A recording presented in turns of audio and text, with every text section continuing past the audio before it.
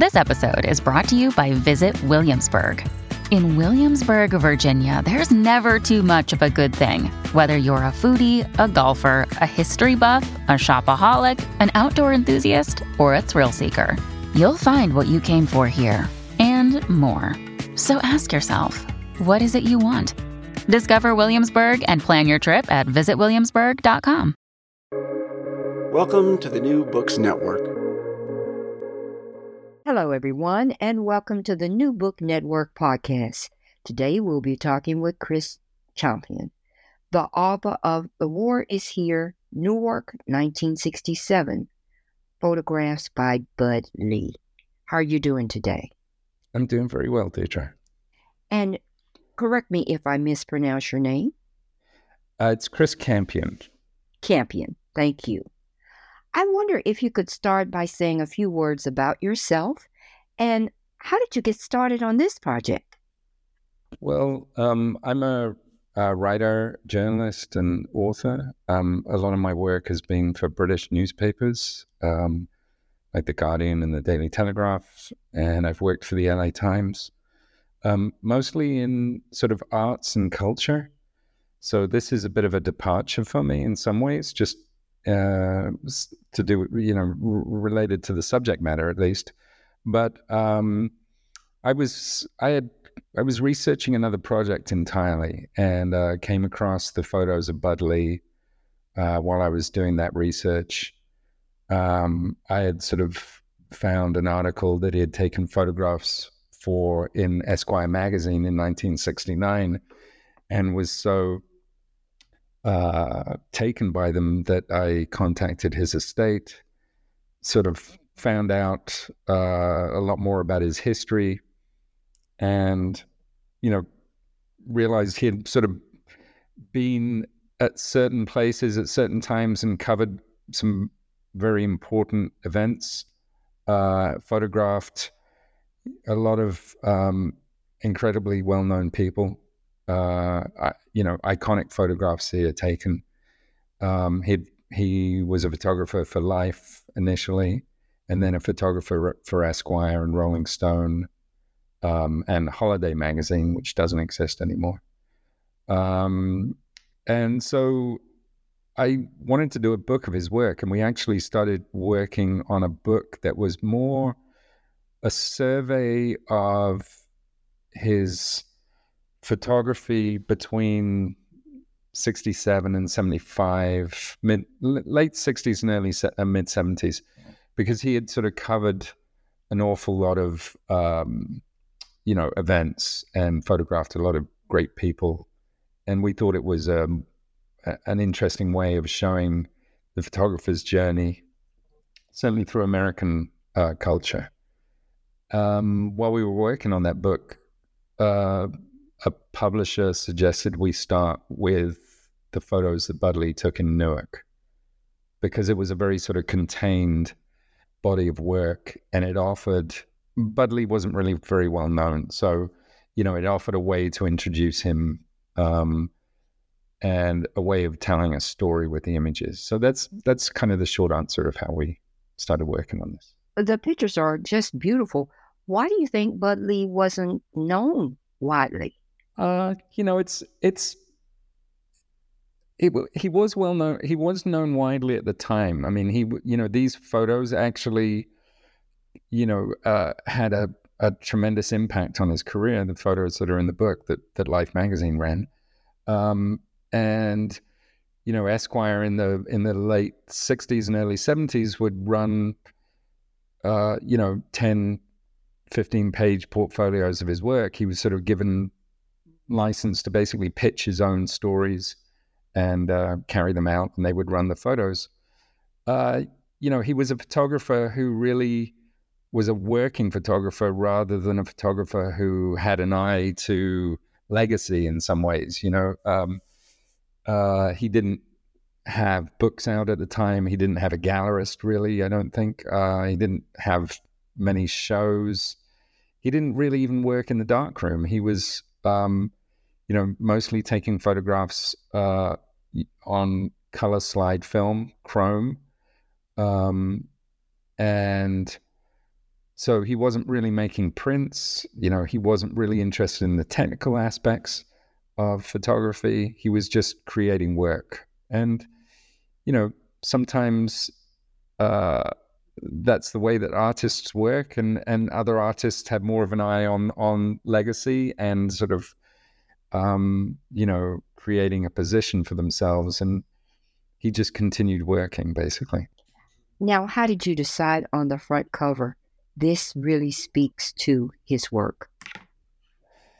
Well, we actually originally had two covers in mind, and one of the covers was going to be this photograph that ran on the cover of Life magazine, which is an extremely dramatic image of a young 12-year-old boy who has been wounded by police gunfire.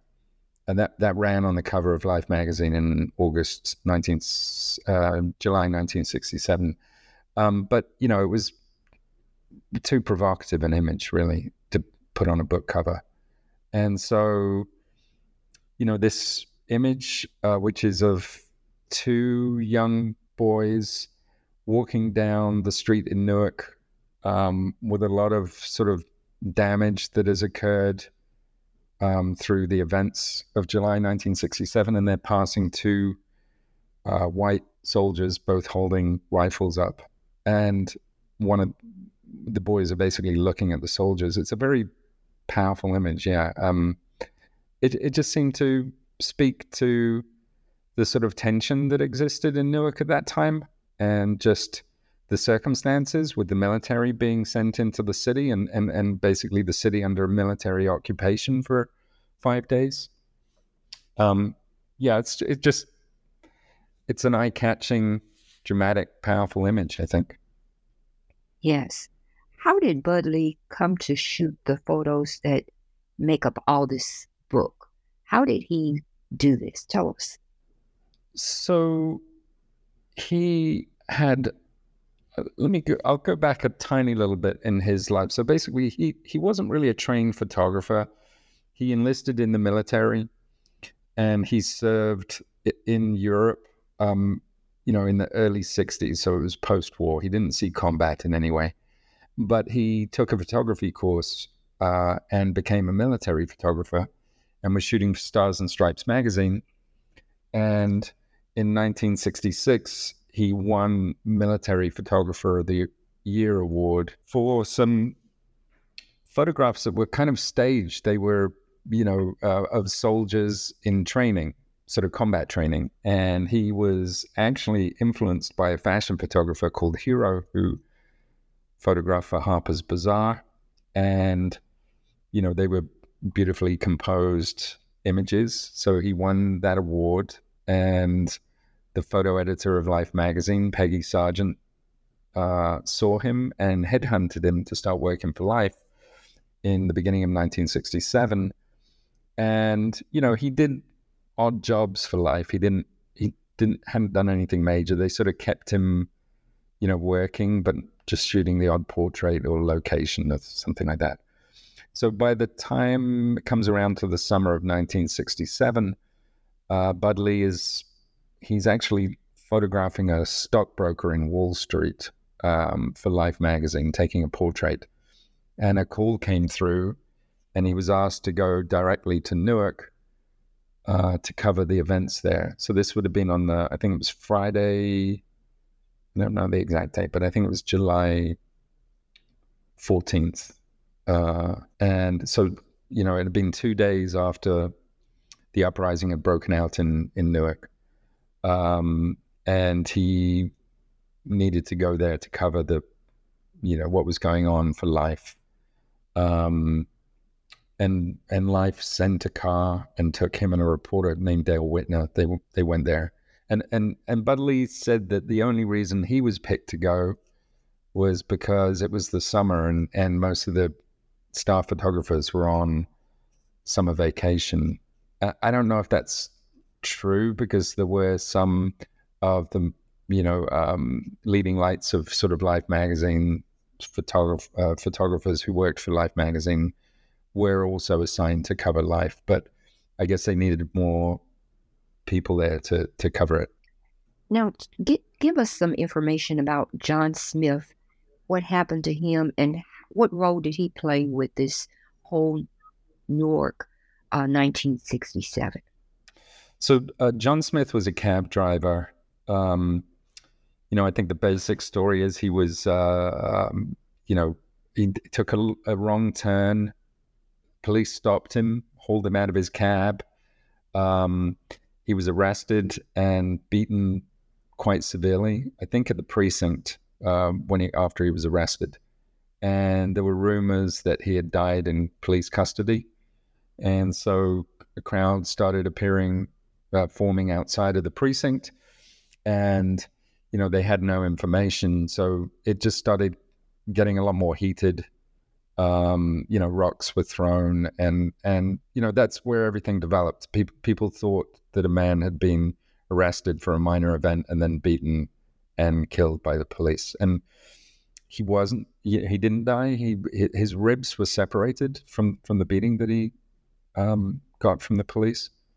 But that was basically the spark of the events. But there was a huge amount of frustration in Newark, just due to heavy-handed police tactics, institutional corruption in the government. There were all sorts of other things that were going on. A lot of redlining. There was a project that was extremely controversial, where the New Jersey School of Medicine was going to move to Newark, and I think it's like 155 acres had been redlined. So they were going to flatten, I think it was the Central Ward in Newark, flatten housing, residential housing, and move people out. So there was a lot of frustration in Newark at the time. A black majority city with a sort of a white power structure, very heavy-handed police force. So what happened to John Smith really just fed into things that were already, frustrations that were already boiling over in Newark. How long did the protest last? Well,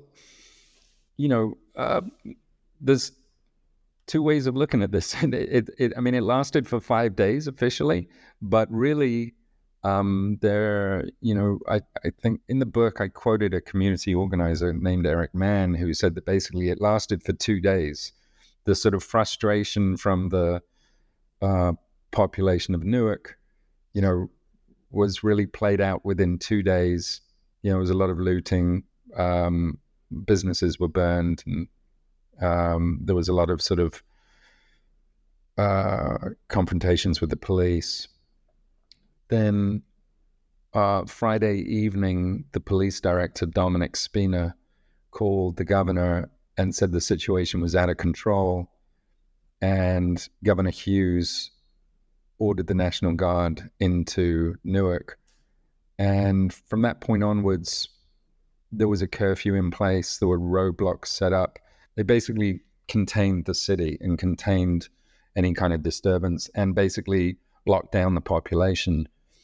So everything that happened after that, this community organizer, I quoted Eric Mann, said that it was the second riot. This was when the police and the National Guard and the state police basically, enacted retribution on the black population and went around shooting black-owned businesses. There were bullets that were sort of thousands and thousands of bullets that the police fired into residential buildings, ended up with officially 26 people had died. Possibly there were many more. Tell us about the picture of the shops that were burned. Well, do you mean the picture in the beginning of the book? Yes. I think there's two photographs in the sort of towards the beginning of the book. I'm just going to flip to it now just so that I can reference it. But there's, I think there was a New Jersey, there's one photo of the New Jersey Beauty Academy, and there's there's a pretty dramatic black and white image of this building having been burnt out entirely. And then there's also another image a little bit further on of a storefront that's just been completely burnt out and destroyed. And you can see somebody trying to clear up in the back. There's one sort of spot of light. The entire place is black apart from one spot of light at the back where there's somebody, trying to clear up the damage. There's a lot of pretty dramatic pictures that Budley took of the, just the wreckage of the city after these events, and not just because of the first 2 days, but like the police and the National Guard firing into black-owned stores, and it's a very dramatic portrait of a city that's sort of kind of been turned into a war zone in some ways. The title, "The War is Here," can you tell the audience that these pictures do tell us that a war had taken place? Yeah, I can explain where the title came from, actually. It actually came out of a Washington Post article that I found about Detroit, because right after Newark, there were similar protests and uprising in Detroit. And the article in the Washington Post had started off with an African-American veteran of the Vietnam War who had just returned to Vietnam and arrived in Detroit to find the National Guard on the streets. And the quote was, "I think the war is here." I think he was just staggered coming back from Vietnam to find his home city under military occupation. And so, it just struck me that was a perfect title for this book. I think it's when we started working on the book, actually, it was in September of it was in summer of 2020. So it was after the murder of George Floyd, when the BLM protests were happening all across the country, and the National Guard was sent into DC. And I think that was just, it just struck me, the connections between what was happening now and what had been happening then. It's a fairly unusual thing for American cities to see the military on the streets. I think the fact that that's still happening, that the military is called in to deal with sort of essentially what a civil rights protest is pretty shocking in some ways. I definitely wanted people to be able to draw the connections between then and now, so that this wasn't just a book of historical photos, that it really offers some sense of perspective on where the country is at the current time. Now let's talk about the most famous photos in the book. Who was Billy Furr, and what happened to him? So Billy Furr was a young 24-year-old man. He had been working at a bakery in Newark that his uncle also worked in, and he had recently been laid off.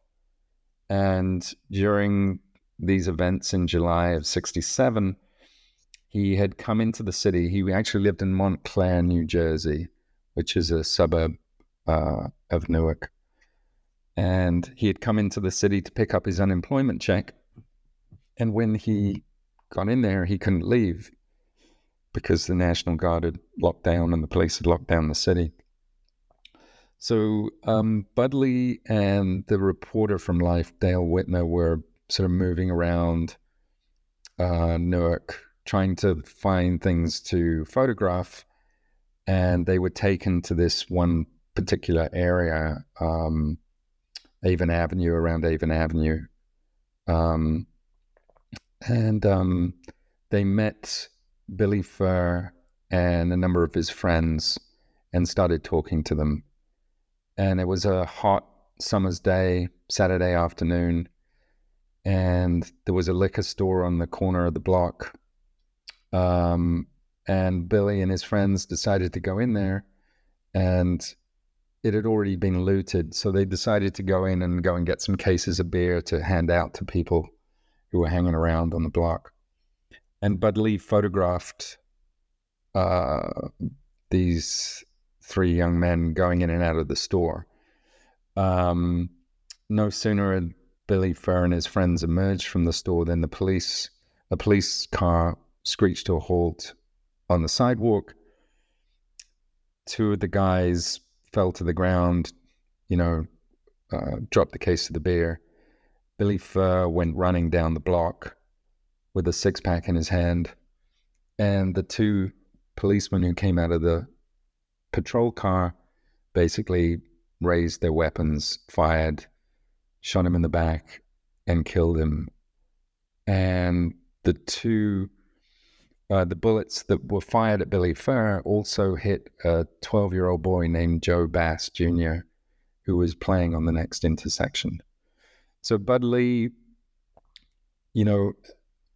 took photographs of this entire sequence of events, and the photographs were the only ones really that Life magazine used from his time in Newark.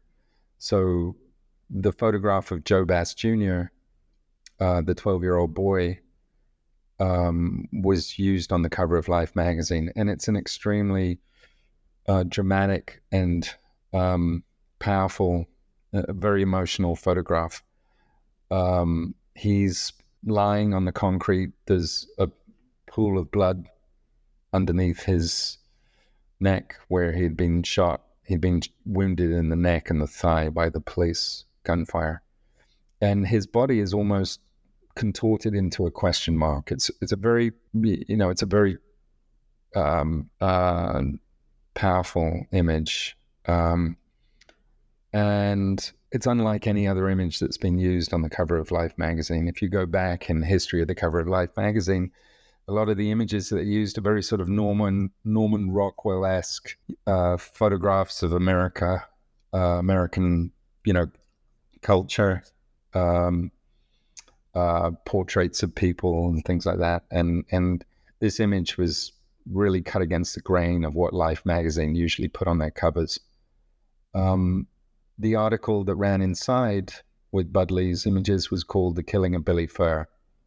And that there was about two or three, maybe actually 6 photographs from the sequence of Billy Furr being shot and killed. So, those photographs, I think, certainly in Newark had a huge impact, but also nationally. I think it was, it was very unusual to see, and probably even unprecedented for a national magazine to run photographs like that of a police killing an American citizen. So, I actually have not been able to find any other photographs that ran like that prior to that. A lot of people there were a lot of fatalities in Watts as well a few years earlier, but I don't think there were any photographs of actual killings by the military or by the police. Now, you talked about Joey Bass Jr. Did he survive the shooting? What happened after that? Yes, he did. And, I had been trying to track down his family and hadn't been able to before we put the book out. But I did track down, or was given a contact for the family of Billy Furr. But yeah, so Bud Lee was very deeply affected by his proximity to this incredibly tragic event, not just the murder of Billy Furr, but the wounding of Joe Bass Jr. And he was also troubled in a way that, the photographs won Bud Lee some measure of fame in some ways because they were such powerful images. I think he just felt very guilty about taking photographs of such a terrible event and benefiting in some ways. So he actually went back a number of times to visit Joe Bass in the hospital. He visited and took photographs of his family as well. And some of those photographs are in the book. There's a very touching photograph of Joey Bass Jr. In the hospital, now in a wheelchair, recuperating, and his mother, sort of embracing him. And I don't know how long Bud Lee stayed in contact with Joey Bass Jr. and his family, but he definitely tracked his recovery. Something else that was really important was the daily life of the people at that time in Newark.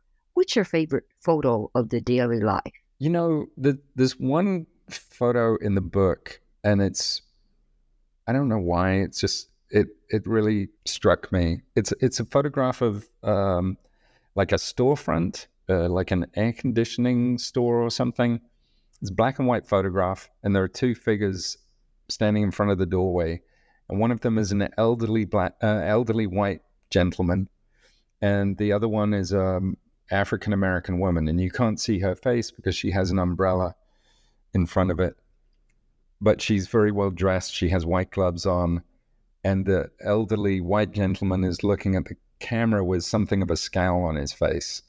And I don't know what it is about it. I think it's just this sort of contrast between the two figures, but also, maybe speaks to some of the tension between the black and the white population in Newark at the time.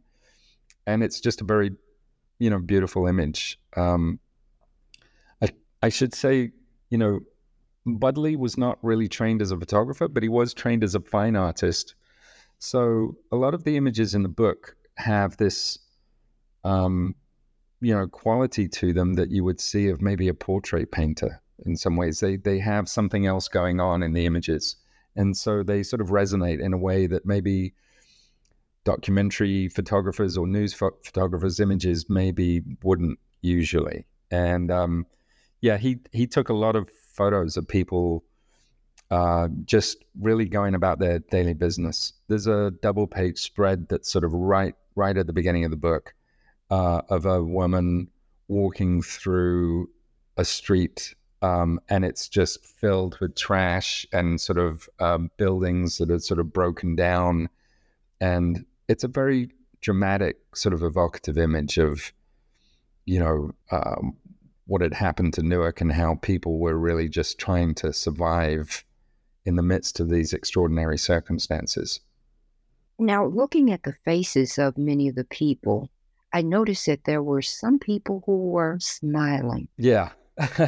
I think it's just, I don't know. I guess we see photographs from these kind of situations, and we only really see a very limited viewpoint that has been decided upon by editors of newspapers or magazines.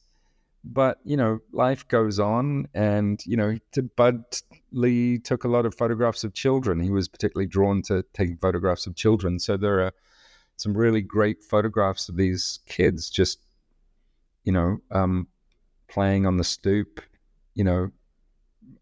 seemingly unaffected by what's going on in the city. And, I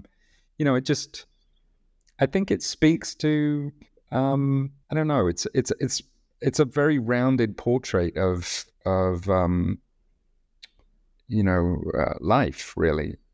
It's not just sort of single-minded in showing sort of destruction or sort of negative, I don't know, stressful sort of situations. It's people just living, and there is some joy in there, in also in very sort of difficult circumstances. Now, if someone today would look at the photos of 1967, could they mistake these photos for something that happened today? I think there are very stark parallels with a lot of the issues that we're dealing with today, and it was something that I kept in the forefront of my mind. Whether it's gun violence, especially school shootings. When you look at the photograph of Joe Bass Jr., it really can't fail to bring to mind things that are happening today, in Uvalde or any of the other places where these terrible tragedies have occurred. So there's definitely that. I mean, there's obviously, police shootings that are occurring, all the time. And we're a lot more used to seeing images of these things now than we were, than they were in 1967. So, I do hope that people look at these images and see, I want it to offer a sense of perspective, and show that these problems are still with us today. And the book features an introduction by Raz Baraka, who is the current mayor of Newark, and it's a very powerful text that draws direct connection between then and now, and basically the through line from 1967 to today through to George Floyd. So he made that connection himself, and I think it's something that really is important when looking at these images. They're not just they are very it's a very powerful historical portrait of a time in American history that was fairly shameful, but and a turning point as well, I think, in American history in terms of people's perception of what was happening in the cities. But I think it's important to keep in mind that we're still dealing with a lot of these issues today. You had a very powerful essay at the beginning, too. Can you tell the audience about that essay? Yes. I mean, I wanted to write something that really just sort of gave the backstory of the photographs, and to maybe understand a little bit about how Bud Lee got to Newark, what he experienced there, how he was affected by it, but also really putting that in a lot of the context, in context of what was going on at the time, how events in Newark played out. The essay is titled On Avon, Between Badger and Livingston, and that was the block on which Billy Furr was killed and Joey Bass was wounded. So, the essay really sort of kind of deals with what led up to that event. It also talks about the quandary that Bud Lee faced as a photographer in the middle of an event like that. Whether I quoted Susan Sontag, who wrote a book called On Photography, and in that book there was, she speaks about war photographers, and they have a choice, which actually is not a choice at all, which is if when faced with an event where, potentially fatal event, the photographer can either take photographs or they can intervene. And that was what Bud Lee was faced with. And, he took photographs, and the point being that to intervene may have been fruitless. It may, what would he have done to stop the police from shooting and killing Billy Furr? To take photographs meant he memorialized that event and he captured it, and it stays with us today. And but it had a great effect on him in terms of, having been witness to those events, and, a sort of, I can imagine a sense of powerlessness of being behind the camera and, clicking the shutter, as somebody's life has ended. So I think, I had spoken to his widow, and she said that the one, the photographs that, he took hundreds of thousands of photographs during his life, but the photographs that affected him the most, that he kept talking about over and over throughout his life, were those photographs of Billy Furr and Joey Bass. You end with Letter to Billy. Tell us about that. Yeah, so when I was finishing off the book, we had sort of, I'd finished the edit. We were working on the design. We were preparing it to go to the printer. I'd wanted to reach out to certainly the family of Billy Furr, but also Joey Bass, but had not had any luck locating anybody. And an associate of Junius Williams, who's the official historian of Newark, sent me an email address for Eileen Furr, who was the widow of Billy Furr. At the time that Billy Furr was killed, they'd been married 2 years. And I emailed Eileen and, basically just to let her know we were putting the book out, and I didn't want her to just see the book or see coverage of the book and sort of be re-traumatized by having these images put out into the public sphere again. And she was very grateful that I'd reached out to her. We spoke, and, I sort of basically asked her if she would write something for the book, because I wanted people to understand what the legacy of these kind of events was. And she ended up writing a letter to Billy. So she wrote a letter to her deceased husband, telling him what she had gone through after his death. And, it's just a very powerful testament to her strength, but also,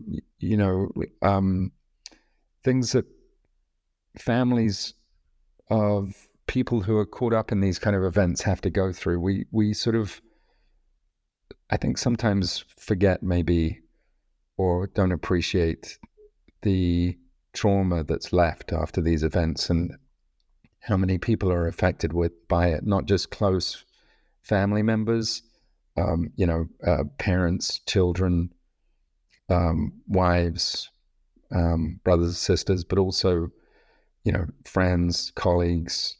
I just felt that ending the book with Eileen's words was sort of just put a cap on, I don't know. It just seemed appropriate to me. What is the overall message you want the reader to leave with once they finish looking at the pictures and reading the essays? I mean, that's a hard one. I think I just, again, I want people to reflect on a moment in American history, see it through Bud Lee's eyes, and really, if they make connections to what's happening today, that's enough. I think. I think I write in the essay. We're sort of caught in eternal sort of almost trapped in a sort of an eternal present of when these tragedies happen. We're so caught up with when somebody is killed unlawfully, by police or vigilantes, or we're sort of caught up in the tragedy of the moment. And there are echoes of this that are left, and I think I want people to sort of reflect on that, the trauma that's left after these events. And again, I think Mayor Baraka's text really speaks to that. He writes about his own family history because, like John Smith, his father, who was the esteemed poet and playwright Amiri Baraka, was beaten severely by police on the same night that John Smith was arrested and beaten, and almost died at the hands of the police. And so Mayor Baraka talks about the trauma that those events, how it impacted his family, And he expands that to the trauma on the city of Newark from the events of July 1967. I think, that's something that we need to think about in a very sort of, when these things are playing out on the news on a daily basis still today. Well, I've taken up enough of your time. Can you tell us about the next project you'll be working on? Yeah, I'm working on something extremely, very, very, very different. I mean, I'm working on, I've been working on a book about John Phillips of the Mamas and the Papas for a period of time that I'm trying to complete. He was the man that wrote California Dreaming, which is sort of really, the archetypal 60s song. And I'm also working on a documentary about Joshua Tree, which is where I live and have lived for the last 10 years almost. Most of my work is to do with culture and arts. I have a particular focus on the late 60s, I guess, because it was such a tumultuous time, a great period of change in American culture, world culture in some ways. So, I sort of always find projects to work on, unusual stories, things that haven't really, had the spotlight that they should have had. And the Newark book and Bud Lee's Newark photos are really part of that. So, yeah. Well, we'll be looking forward to those projects. Thank you again for being on the podcast. Thank you, Deidre. Thank you for your interest in the book.